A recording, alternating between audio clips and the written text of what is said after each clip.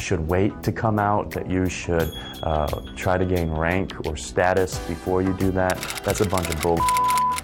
It's a new day in the music industry, and I can reach my fans. We're getting there.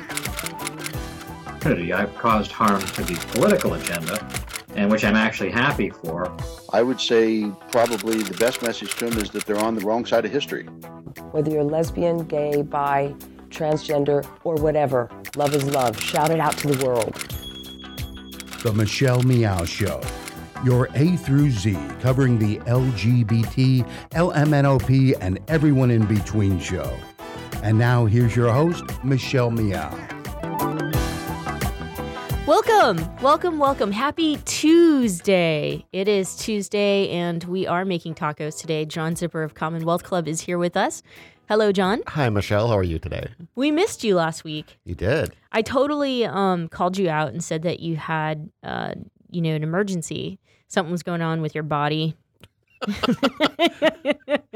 Not quite. It was a house repair person. I'm joking. I said something along those lines. Hey, it's May 10th. Happy May 10th. Happy May 10th. Oh, wow. How did you celebrate May 10th Eve yesterday? Right. Sleeping. Oh, good. And finishing up my, I was rewatching the L Word in their 6th season. So now I'm at the 6th season. And, it's funny when you go back and watch these things, you don't realize what you missed the first time. And I could have sworn I remembered everything because I was so excited about women on TV. Yeah. But there was a lot I missed.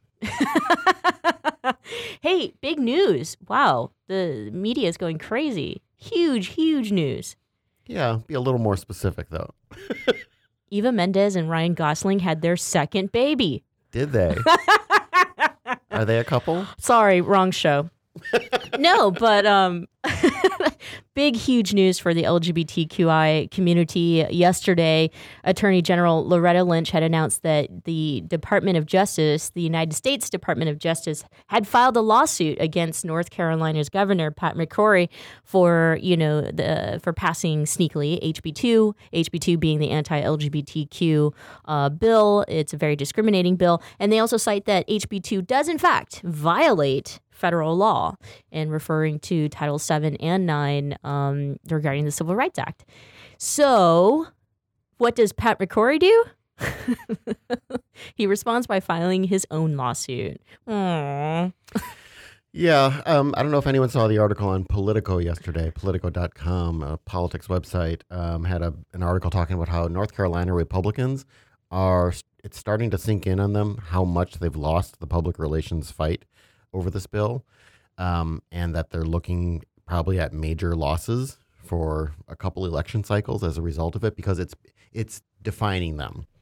And right. even Southern conservatives generally don't like to be thought of as, the mean, discriminating folks. So it's going to be a very interesting election day on November, and I think... Well, I did read somehow that, Ted Cruz totally thought that... By supporting Pat McCrory and HB2 and talking about or defending religious bills or religious freedom bills like this, and I put religious freedom in air quotes, that was going to be, a winning ticket for him or something that was going to help his campaign, but it didn't. Obviously. It did not, no. I do want to read a quote really quick before we start our program, what Loretta Lynch said in her speech yesterday regarding the the transgender community.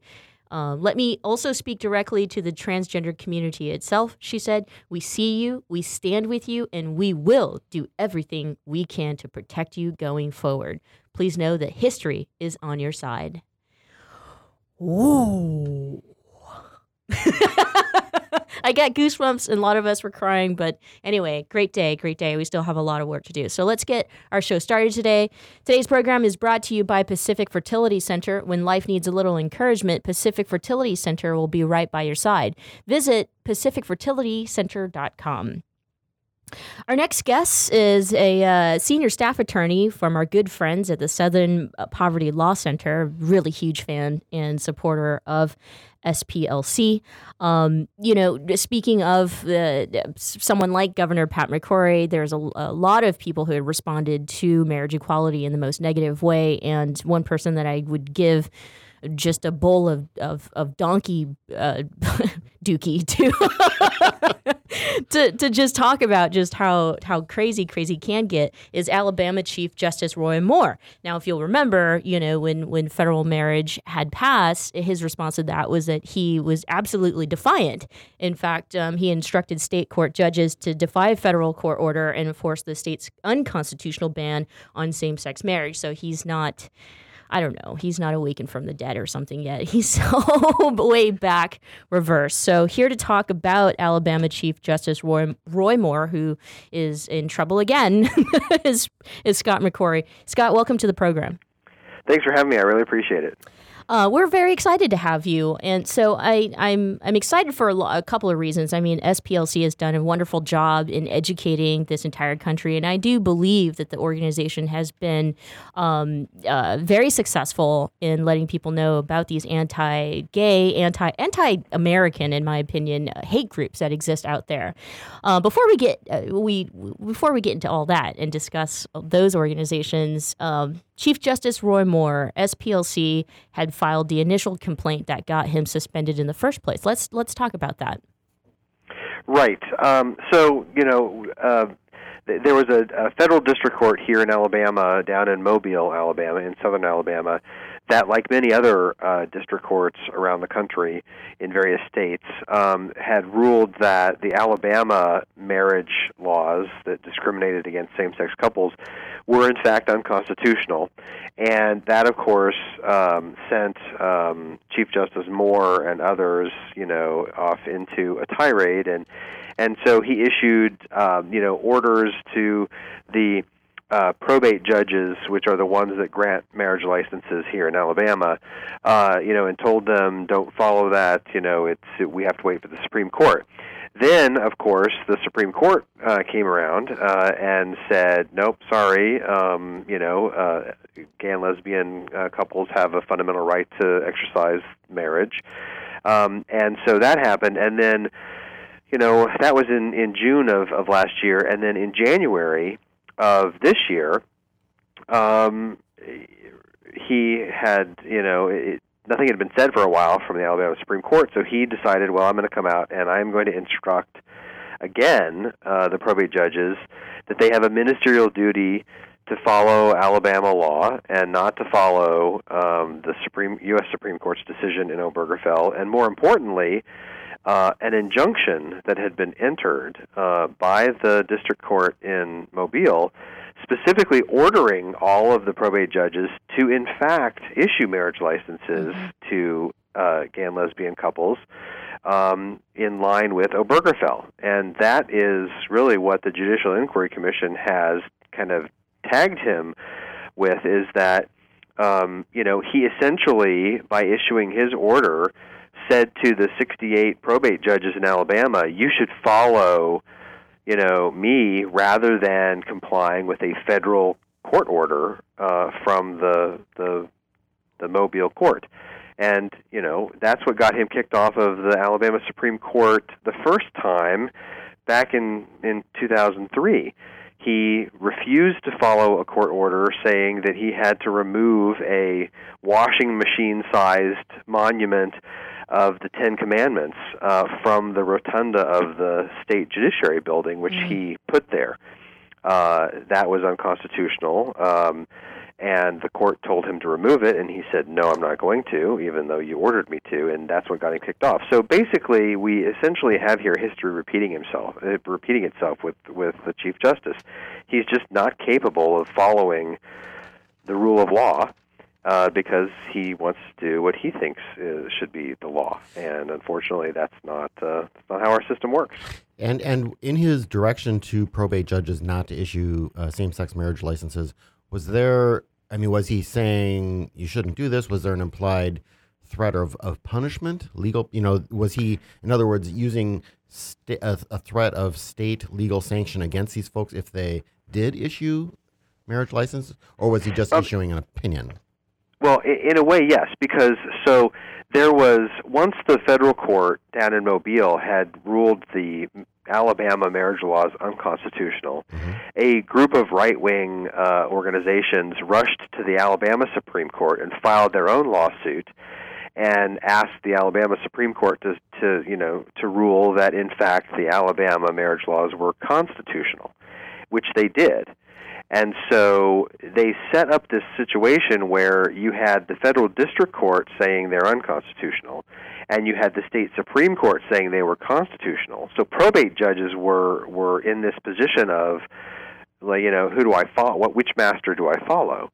And Roy Moore was basically saying, you better follow the Alabama Supreme Court, and if they didn't, then the judges could potentially be held in contempt of an Alabama Supreme Court order. Well, by the time in this year in January, when Roy Moore came around and said you better, you have a ministerial duty to follow Alabama law, he didn't. He failed to even mention, or acknowledge that there was a federal court order from the federal court in Mobile that was applicable to all the probate judges that said you have to issue marriage licenses equally. And so he basically was encouraging them to not follow that order. And if they didn't follow the federal order from Mobile, they could be held in contempt of court. And at the same time, he was saying, well, we have this Alabama Supreme Court order, and if you don't follow it, then you could potentially be, in contempt of that order. So he said he was trying to clear up confusion, but in fact he was creating a situation of confusion for probate judges, because he was trying to tell them, that they were going to get in trouble if they didn't follow the Alabama Supreme Court. Sure. Now, as I remember from my social studies in junior high and high school, there was always the idea, the phrase of federal supremacy. I mean, was there any interpretive wiggle room there, or the federal court ruling, wouldn't it have automatically superseded anything on the state level, or does that only happen when it gets up to a Supreme Court decision? What was? Well, Chief Justice Moore thinks that that the district court and the Alabama Supreme Court are equally capable of interpreting the federal Constitution, and certainly they both are capable of interpreting the federal Constitution. But once the United States Supreme Court had ruled in Obergefell, and once the federal district court judge in Mobile, once that injunction became effective after the U.S. Supreme Court ruled, that's it, right? Then there's no question that Obergefell's holding that marriage equality is mandated by the federal Constitution. Everybody has to follow that. There's just no doubt. Sure. So what are the punishment options, or what could he be facing? If we're talking about a permanent removal, does that mean he can never return to the position, or could he, like last time, just run again in the next election? Right. It's an excellent question, and under different circumstances, he could potentially, if he's removed, so that the strongest sanction is that he could be kicked off the Alabama Supreme Court, which, as you mentioned and I mentioned, has happened before. But then in 2003, when he was kicked off, he was able to then run for a seat on the Alabama Supreme Court again. Unfortunately, in Alabama, our judges are elected, and so Moore ran for the seat on the Supreme Court again and was elected with 80% of the vote. Wow. And so he was back on the court. The difference this time is if he is removed, which I think he should be, the difference is there is a limit on how old you can be and serve on the Alabama Supreme Court. And that age limit is 70 years old. And so if he's currently 69, and he will turn 70 in February next year.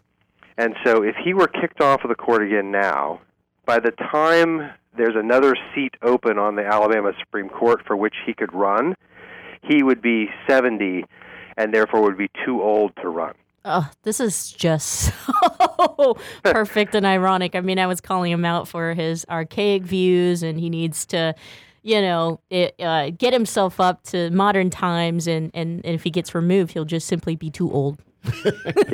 Yes. His views are already too old to be on the Alabama Supreme Court, but now he'll be physically too old to be on the Alabama Supreme Court. It's kind of perfect. I don't mean to laugh, but I don't care. I'm laughing. Anyway, Scott, we got to take a quick break, but when we come back, I'd love to continue this discussion and talk more in depth about Southern Poverty Law Center and the success that you've had calling out these I should say, I'm just going to call them hate organizations. That's what they are. So stay with us, okay? Sure thing. The Michelle Meow Show continues right after this. Don't go away. We're making tacos with John Zipper of the Commonwealth Club.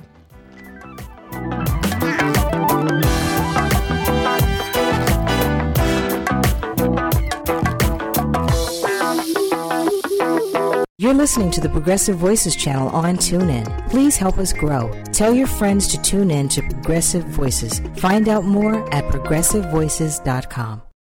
Babe, I think we're ready. We're really doing this. Yeah, I'm ready for our family. So where do we start? Starting a family is a team effort, and when life needs a little encouragement, Pacific Fertility Center will be right by your side. As a unified team of the best fertility specialists, guided by the highest ethical standards, Pacific Fertility Center provides patients with compassionate fertility care. Visit pacificfertilitycenter.com. This is a true story about two best friends who fell in love and moved across the country to the city by the bay. After many years of dating, Jen and Jacqueline are now planning their dream wedding. It's a big moment in everyone's life when you say I do, especially when you can make choices for your authentic life and your loved ones too. Congratulations, Jen and Jacqueline. Live your authentic life. A special message brought to you by Weatherford BMW. When asked, 90% of seniors say they want to remain in their own homes as they age. Hello, I'm Charles Symes, owner of Allegra Home Care. Our caregivers have been serving seniors and the aging community for over 20 years. Allegra Home Care is the only Bay Area home care agency that is LGTB certified. Helping LGTB seniors stay at home is our passion. Please visit us at www.alegrecare.com. Allegra Home Care, serving your community.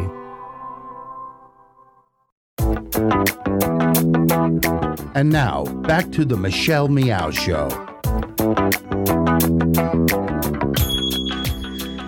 Welcome back. Thanks so much for joining us here on this Tuesday, May 10th. I'm Michelle Meow, your host, and John Zipper of Commonwealth Club is here with us today, and I have to apologize. I think I've been referring to our special guest today as Scott McCrory, and it's Scott McCoy.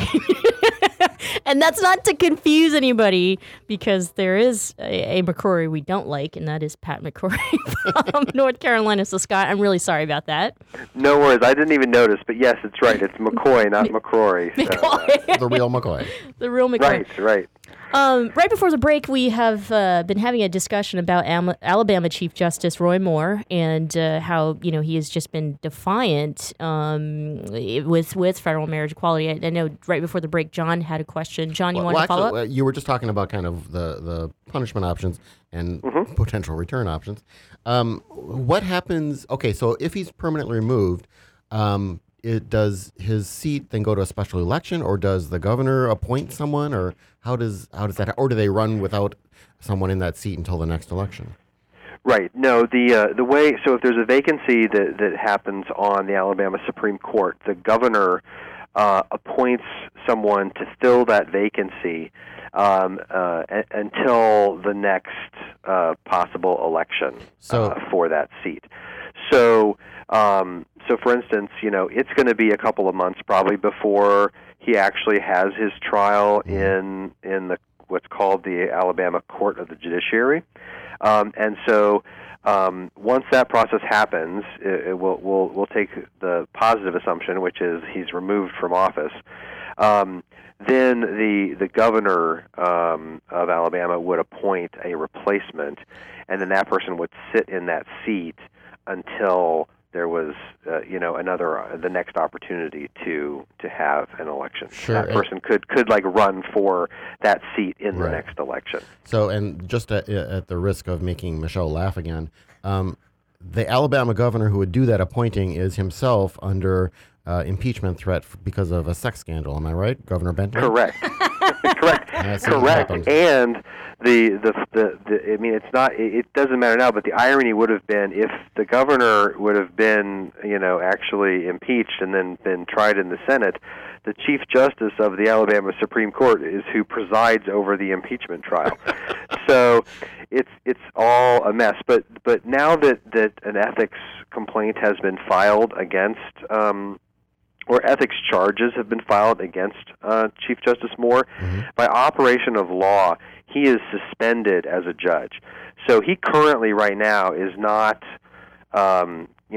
acting as a Supreme Court justice or as the Chief Justice of the Supreme Court. He's suspended. So he's not hearing cases or anything like that. So even if Governor, Bentley were to be impeached and need to be tried, someone else from the Alabama Supreme Court would actually oversee that trial in the Senate. Scott, just to kind of, conclude this mess, I'm going to call it a mess. Geez, So while he's suspended, what's going on with marriage licenses that people are filing for, especially, same-sex couples, and if probate judges are even, still confused or even taking him seriously while he's suspended? Right. Fortunately, even though he, I think was attempting to convince probate judges not to issue marriage licenses, the vast majority of the 68 probate judges in Alabama have been issuing marriage licenses to same-sex couples on an equal basis. There are still, though, a handful, maybe 10 or 12, that are not issuing marriage licenses at all to either same-sex couples or opposite-sex couples. And that is because the provision of Alabama law that says probate judges, issue marriage licenses is permissive. It says that they may issue licenses, not that they shall. And in the legal world, there's a big difference between may and shall. May means you can make a decision whether you do or you don't, and shall means you have to, of course. And so those probate judges who don't want to issue marriage licenses to same-sex couples know that the only way that they can do that permissibly is if they just get out of the marriage business altogether. And so they've made the decision just not to issue marriage licenses in their counties. So whether you're a gay couple or a straight couple, if you live in one of those counties, you're out of luck. You have to go next door to a county that is issuing marriage licenses to get your marriage license. So, and I know we want to kind of expand this as well to folks just beyond Roy Moore, but so how does the Southern Poverty Law Center, for example, go about, researching and choosing what complaints to make, what charges to try to get, put against someone, and who else who's on your radar these days? Right. Well, the process, when we monitor judges and things like that in the state of Alabama, and decide whether or not they're violating the canons of judicial ethics, the guide really is the rules of ethics, and those are referred to as the canons of judicial ethics. Mm-hmm. They set forth the conduct that judges must abide by in order to be judges. And so if we see a judge who's doing something that violates those canons of ethics, like we saw with Chief Justice Moore, then we look at their conduct, we look at the rules of ethics and see if there's a breach, and if there is, then we'll bring an ethics complaint. The Chief Justice is not the only one that we have brought to task in this process. Not for the marriage context, but for instance, there was a judge here in Alabama that was saying to people that came into his courtroom for, to pay the fines that they owed for traffic tickets or whatever, he said, well, there's a blood donation mobile outside. You can either you can pay your fine, and if you can't pay your fine, you can go out and you can donate blood, or you can go to jail. And so that's unethical for a judge to do. You can't say give blood or go to jail. And so we brought an ethics complaint against that judge, and that judge was disciplined and sanctioned in this similar process. So, really we're guided by the canons of ethics, and so that's kind of what we watch for. I had, questions about some of those big anti-LGBTQ organizations that are listed as a hate group by SPLC.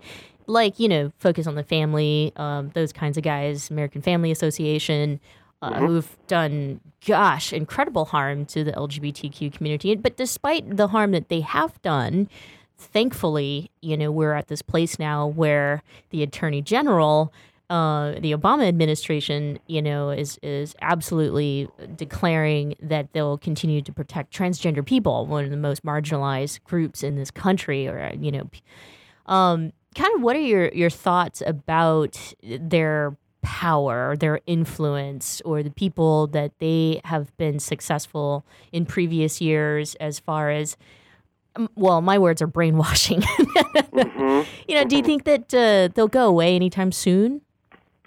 Well, I would hope, but unfortunately, even with with just during the pendency of the Obama administration, the number of hate groups and hate activity that has been happening in this country has actually been on the increase, which is really unfortunate. And I think to a certain extent, as part of backlash to advances that are made in the LGBT rights movement, you'll see some increased activity from some of these groups as a response.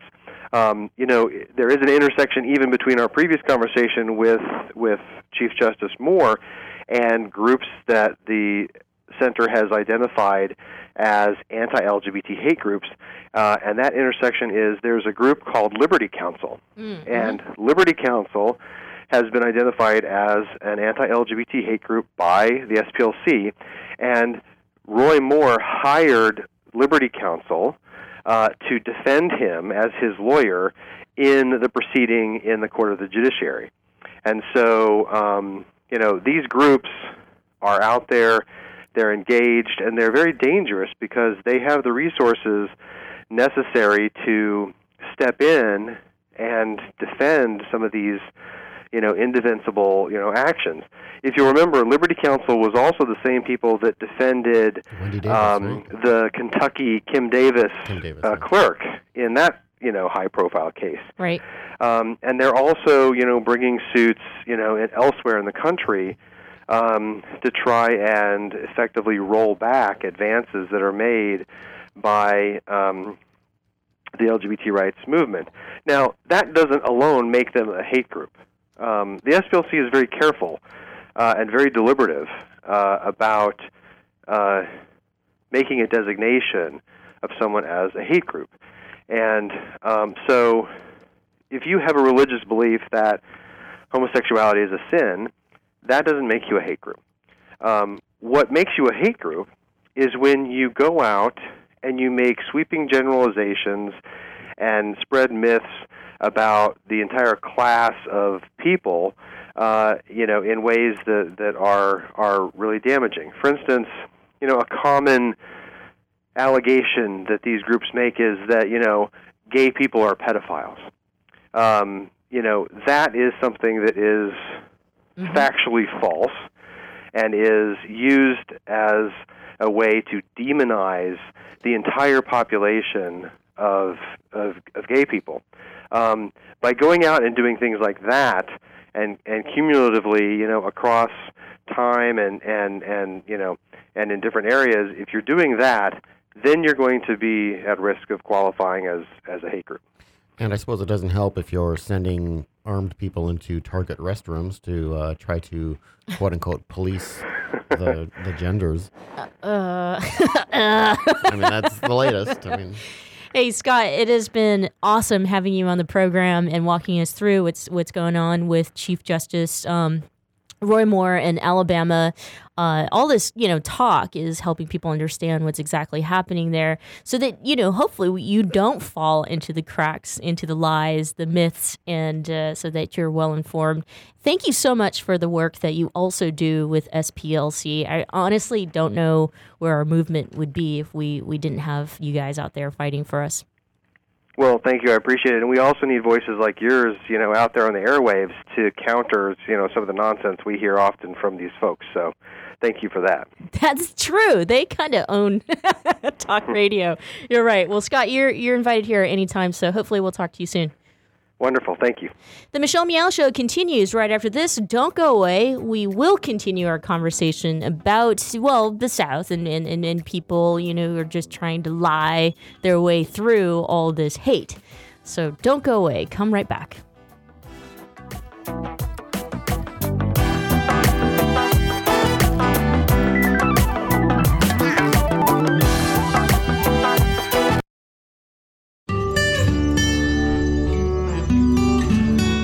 The spotlight on success and achievement goes to LGBTQI members of the Bay Area who have demonstrated an incredible amount of success. We're very proud to announce that this month's spotlight on success and achievement is Rick Welts. Well, it's been an unbelievable stretch of time, obviously. Everything the Warriors have gone through this season, really a magical season that ended in a championship. And now to top it off a week later with the opportunity to participate in the Pride Parade in San Francisco, it's a pretty wonderful time. It's been a journey, right? We're all on our own personal journeys, and the last 4 years has been a remarkable part of my life, but it's definitely a part of my life. The decisions I made 4 years ago to come out in the way that I did, obviously, I had decided I was signing up for something going forward and being part of the discussion. And I welcome that. And this is, for me, a real honor to be participating in this way. And I guess in some ways it will be a demonstration of how far professional sports has come in a very short period of time. Not as far as our society has come, so I think we have a lot to celebrate. Wow, I don't think I have any secrets. I don't think I'm that mysterious. I've got a pretty simple life. I like pretty simple things. I've got a great partner. His name's Todd Gage. He has two wonderful children, a 14-year-old girl and a 10-year-old boy. I got off the parade route, got into a car with them. We drove to Lake Tahoe, and I got to watch 14-year-old girls play 4 soccer games over the course of the weekend and then drive back to the Bay Area. So that's my idea of an exciting weekend, spending it with the kids and my partner and getting to do, the most basic things that any family would get to do. Spotlight on Success and Achievement presented by Wells Fargo. Together we'll go far.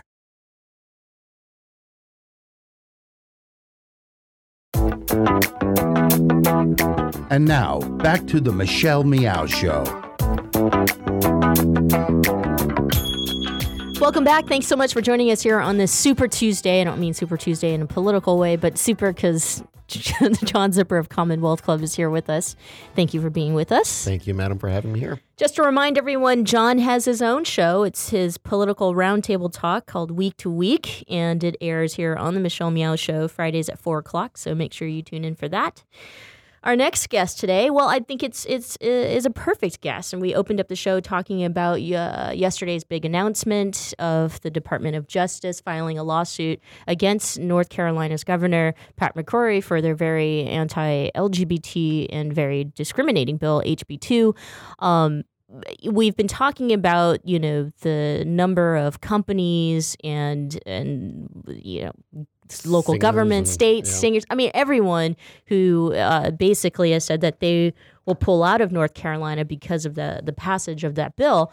One thing that we did ask last week was, while everyone's pulling out and all this money is not funneling into North Carolina, what about the LGBTQ people within the area, not just exactly North Carolina, but the southern states in which we're finding these religious freedom bills are passing, such as Mississippi or Tennessee, And so our next guest is with a special organization that has been, right there in the trenches, as small as they are or may feel or seem, and they have been incredibly successful, basically advancing, the rights of LGBTQ people in the South. And so I'd like to welcome our next guest, Ivy Hill, who is with the Campaign for Southern Equality. Ivy, welcome to the program. Hey, thanks so much. So I just mentioned, just kind of to put it there, while, a lot of companies are talking about boycotts and banning, these southern states that are passing anti-LGBTQ bills, Campaign for Southern Equality has been extremely successful in being supportive and advancing, LGBTQ equality within the general area, right? Yeah, well, we do our best to work with grassroots organizers on the ground in areas that are affected by anti-LGBT legislation like HB2. So, and how do you go about doing it? I mean, I know you, I believe, are working with the Toolkit, and could you explain what that is? Sure, yeah. So I'm the LGBT Rights Toolkit coordinator with the Campaign for Southern Equality. But the other programs that we're using to help support grassroots leadership are programs like our Southern Equality Fund, where grassroots organizers can apply for money to help them execute their ideas, to help support their community. We also have the Hometown Organizing Project.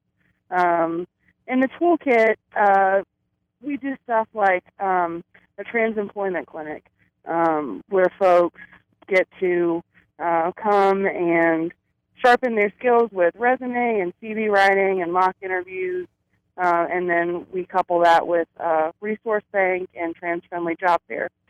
So stuff like that, just what we can do to get direct services in the hands of folks who need them.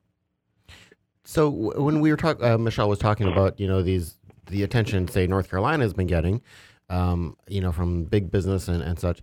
Does that focus from big business and the big singers who aren't coming there, does that filter down to, the person on the ground, or is that all just kind of, in other words, does that help you in what you're trying to do, or does it distract or not do anything as far as the actual work you're doing on the ground with folks? Yeah, I think when we focus on pop stars and businesses pulling out, we really miss the real issues that trans folks are facing, and we miss that talking about what a danger this is for transgender people in North Carolina. And that's really the important thing to be focusing on. Mm-hmm. I want to touch on, funding. Like I said, all this money being pulled away, but how does an organization, which can be considered small, it's not HRC who receives millions and millions of dollars in donations, but how does your organization look for the funding, for the support in an environment that can be hostile or dangerous to LGBTQ people? Yeah, we're a scrappy little grassroots group, and we rely heavily on donations that we get from the community. We're not funded like HRC, but I can't really speak to that, as that's not the area that I work in with the campaign. Yeah, no, I mean, I kind of wanted to give our listeners an idea here, as far as there are people in these states that are supportive of LGBTQ people. There is a community. It's not like, they pass an anti-LGBT bill and everybody got in a flight to Hawaii or to California where it's much more safe for LGBT people. And I think the other side of that story is, it sounds like you work grassroots with people. Talk to us about the Allies situation. I think Allies have been they've been part of the reason for our very quick advancement of LGBTQ equality, such as marriage equality. Would you say that, that's also happening in southern states and we're just not hearing it in big media? Sure, absolutely. I mean, LGBT folks in North Carolina and South Carolina and all these states where this legislation is being introduced, we have friends and family and neighbors and employers who love us and care about us. And that's not the narratives that are being lifted up, but it's so important, to know that LGBT folks in these states do have support. It's really important for us to have that. Sure. Is it now? What I've heard lately is the kind of the development of some of the bigger cities in the South that are sort of beacons of relative tolerance, and they had been the ones who had passed anti-discrimination laws that were then superseded by some of these state things. From what you see, I mean, is there a big difference from, say, someone who's in a small town in North Carolina versus someone who's in Raleigh or one of the other big cities where they probably find it easier to find an LGBT center or other support? Sure, absolutely. And that's why we think it's really important to center our work around rural areas in the South, because there is a real lack of support, and it's more difficult to find resources in rural towns. Absolutely, I would expect that. It's. I was reading the article that was featured in The Advocate and talking about Campaign for Southern Equality, and they made a great point in that there were, some of these states, like Mississippi, for example, was not being discussed on mainstream media as far as LGBT issues goes, right? So I feel like there's also this sentiment of there are LGBTQ people in the South who've lived their lives, who go to church, who show up at birthdays with their families, and everything's fine. And once someone makes a big deal out of it, or it hits Fox News somewhere, or it becomes like a controversial issue, that's when things get ugly. I don't. Would you? What do you think, Ivy? Is that? Well, as far as like my assessment goes, it's kind of like if a pimple's there and you keep touching it and touching it and touching it, it grows and it bursts. Sure. I think that these religious freedom bills and stuff can really bring a lot of that internalized homophobia or transphobia to the surface. But that doesn't mean that it's not good for us to address these issues head on. And that it might bring up more negativity right now, but that's something that we're going to have to walk through to get to the other side of it. Yeah. So what are some of the biggest challenges you face in your job? I mean, you're doing such important work, and like you were just saying, I mean, with the rural folks where there really is, I think, a connection issue and certainly a support issue. I mean, you're right there. What are the big challenges, and how do you go about dealing with them? We see really devastating numbers when we look at the way that bills like HB2, or now laws like HB2, are affecting the transgender community. So suicide rates jump whenever we see bills like this even get introduced, whether or not they get signed into law or not. The Trans Lifeline is a suicide hotline, and they've seen more than double their calls since HB2 was introduced from North Carolina. Wow. So I think that that's like part of the really devastating effects of this legislation. Go ahead, John. I was just going to say, do you think there's going to be any sort of a backlash against, the people who put in HB2, that the Republicans could face a comeuppance in the next election, or is support for it still strong on the ground? Yeah, I'm not sure. I mean, a lot remains to be seen about how this will all shake out, but what I know is clear is that this law is unconstitutional. Mm-hmm. And so I think it's only a matter of time until we get it repealed. But that doesn't mean that it's not doing tremendous damage to folks' lives right now while it's on the books. Absolutely. Ivy, one last question for you, and thank you so much for joining us here on the program. As far as all this bathroom conversation goes, it's interesting how adults are now, having a discussion about who gets access to the bathrooms.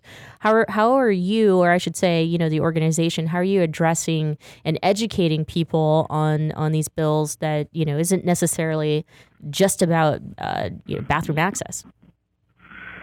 Sure, yeah. Well, 2 bathrooms. We are providing free all-gender restroom signs to Asheville-based businesses, which is where our campaign is based. For folks to change that signage makes a big difference in sending a clear message to trans folks who live in your town that you are a safe place. So that's something that we're doing around that, but also, doing interviews, speaking out, writing op-eds, encouraging other people to do the same, to say that this is about so much more than bathrooms. I think that's a really good move. Do you give advice to folks who are literally, a trans person, and which bathroom should they use? I mean, are they in legal trouble if they, use the one that matches their gender identity? Yeah, I mean, that's a really difficult situation that trans folks are having to navigate right now. And I think it's a case-by-case basis where people feel the most safe. In my ideal world, it would not be an issue. And of course, you use the bathroom that matches your gender identity. And for some folks right now, that's a very dangerous thing to do. So we've launched the Western North Carolina Trans Support Line. There's also the Trans Lifeline. Both of those are staffed by trans folks who can talk to people one-on-one and help them sort through stuff like that and provide them support. Ivy, thank you so much for all that you do. Hang in there. And I just can't even imagine everything that's going on, and you guys are still there for the LGBTQ community in the general area. So thank you so much. Yeah, absolutely. Thank you. To support the work that Campaign for Southern Equality works on, you can head to southernequality.org. Don't go away. When we come back, John Zipper and I shut the show down.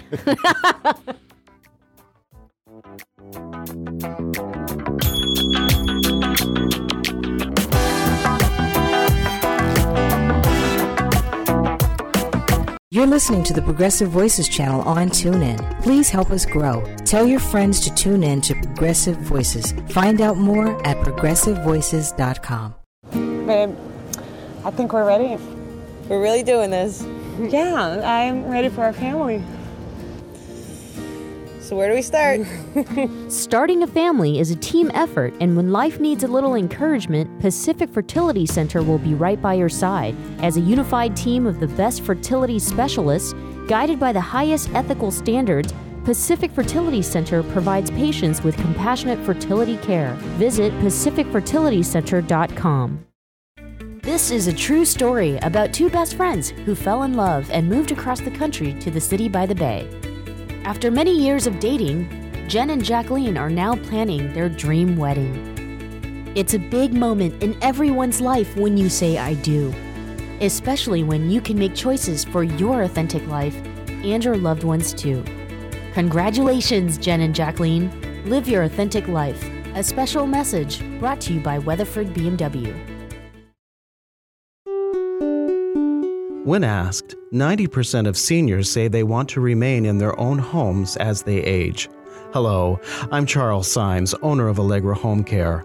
Our caregivers have been serving seniors and the aging community for over 20 years. Allegra Home Care is the only Bay Area home care agency that is LGTB certified. Helping LGTB seniors stay at home is our passion. Please visit us at www.alegrecare.com. Allegra Home Care, serving your community.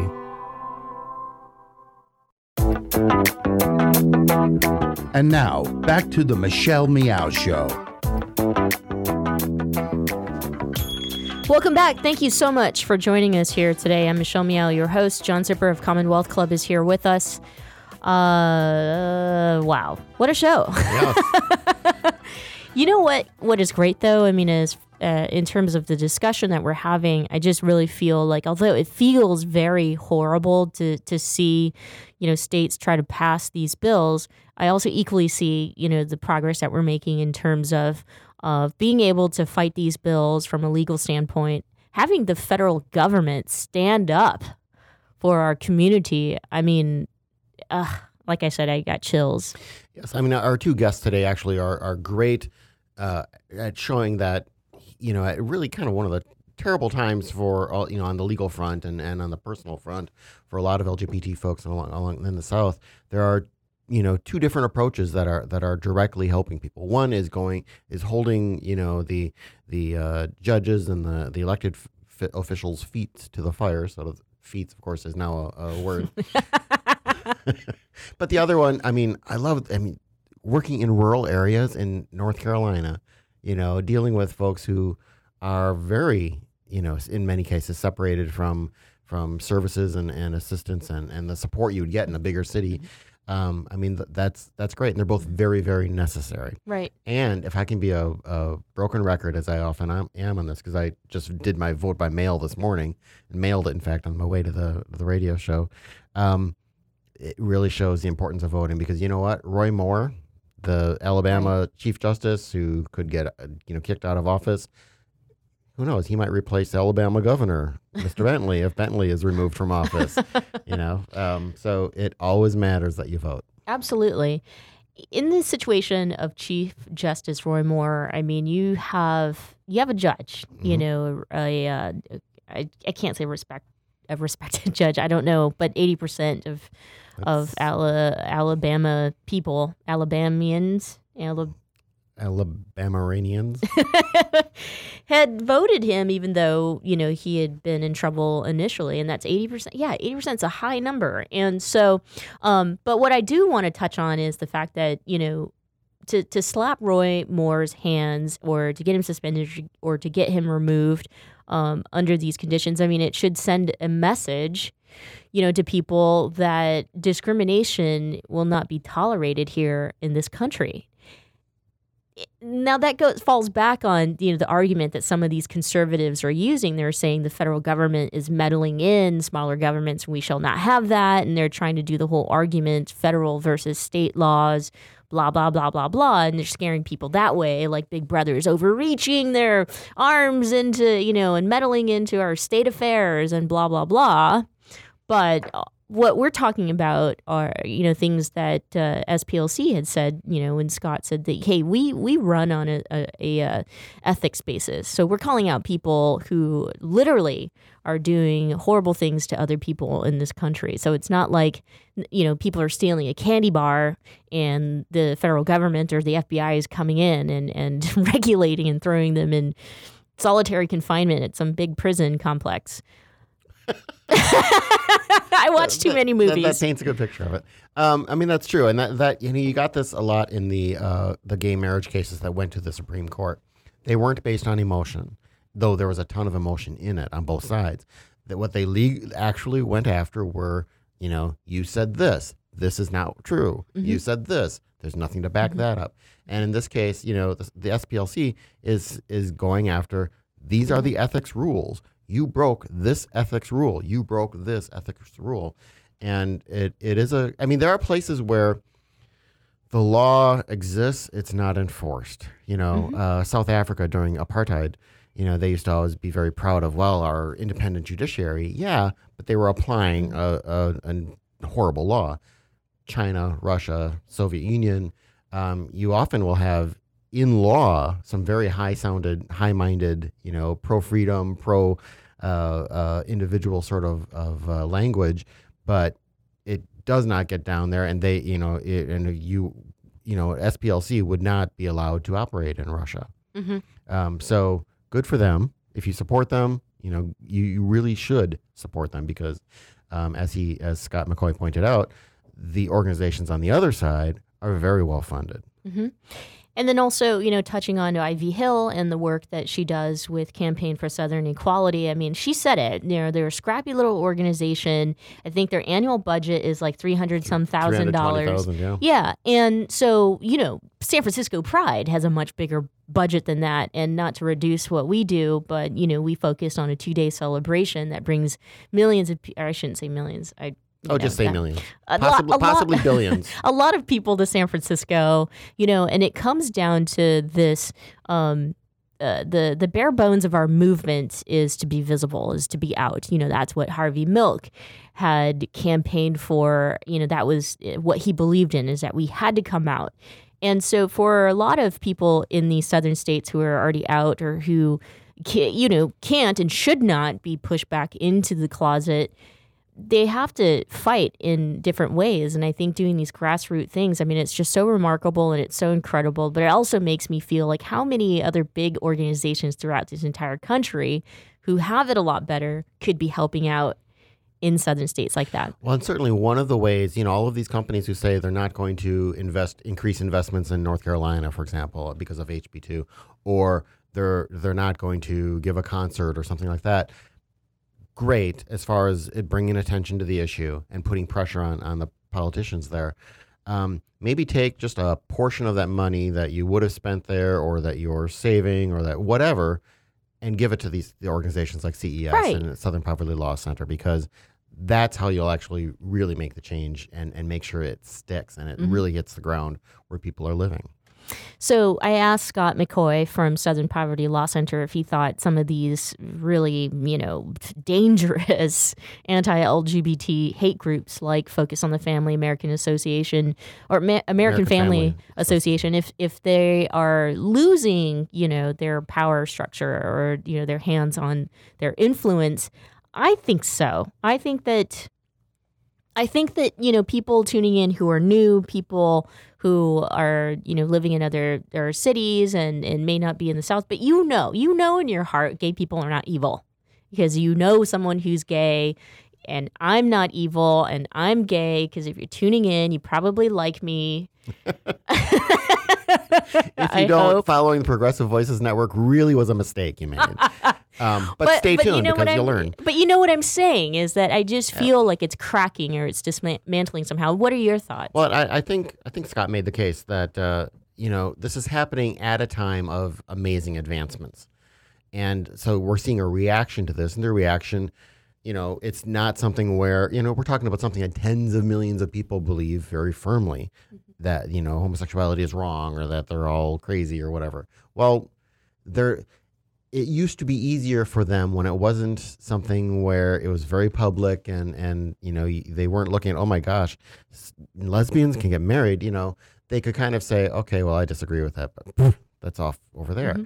Now they're kind of being forced to deal with it more in their everyday lives. And well, they're going to have to. I mean, that's just life. You deal with the complexities that life is. And if, I don't know, my thing is you kind of look at it and you enjoy the complexities and such.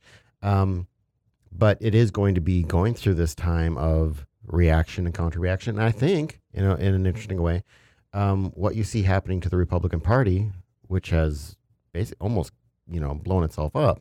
Yeah. You have this final split between, the social conservatives, the economic conservatives, the populist economic conservatives. And so you had a lot of folks who were getting into office on the backs of, this well-oiled machine, because they might have been social conservatives, but it was the economic conservatives who provided the money to get them in there. Well, if that's splitting up, I think the long run, it's going to be good stuff happening. In the short run, it's going to be extremely interesting, and you're going to have lots of these, legal and even individual, crazy people in Target bathrooms with guns sort of reactions, because some people are followers, and they're going to follow the most extreme people. I want to piggyback on that really quick, because Scott McCoy of Southern Poverty Law Center brought up Liberty Counsel, which they have now are considering they're a hate group. And Liberty Counsel is an organization full of attorneys who are defending the religious bills, and their executive director, or their leader, is Matt Staver, who we had on the Michelle Meow Show, the television version. So the interview is up at michellemeow.com. But Matt Staver had said, I hope that we could live harmoniously. I hope that we can all live in this country, freely, free to believe, free to be gay. All that he wants, as far as Kim Davis goes, in kind of arguing for her, is that her name is not on the marriage certificate. Like, could you believe that that's his strategy? We could live harmoniously together as long as my name is not on your marriage certificate. And it's easy to do that. Don't take the job as the person who puts their name on the marriage certificate. Exactly. Well, can I ask?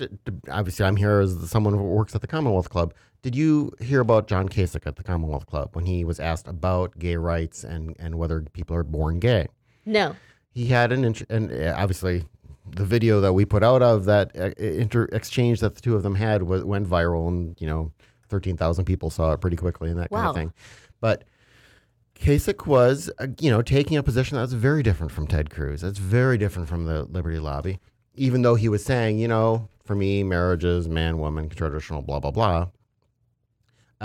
But he, was pointing out that, look, I'm not in Mississippi. I'm not passing those laws. I wouldn't sign those laws. There are cracks in that facade, and I think as we've talked a number of ways, you can create allies by treating them differently and recognizing that Kasich is different from these other folks. And I'm not endorsing Kasich or anybody. I'm just saying there are interesting things to be watching as the... Yes. And Matt Staver and his wife are both crazy. His wife is the one who said she would go into those bathrooms with a Glock something. I don't know guns. I don't have a gun, but Shouldn't they pass a law preventing her from using the bathroom then? Exactly. Thank you so much for tuning in today. Today was a pretty important show considering the latest news and the latest development of the federal government sticking up for the LGBTQ community. So what side of history do you want to be on, or what kind of American do you want to be? You can head to michellemeow.com for all of the content. Also, you can go to commonwealthclub.org/meow for the podcast that I do with John Zipper of Commonwealth Club. Don't forget to tune into his show. It's the week-to-week political roundtable talk at 4 o'clock Pacific Standard Time right here on Progressive Voices Network. Until tomorrow, my friends, we'll see you later.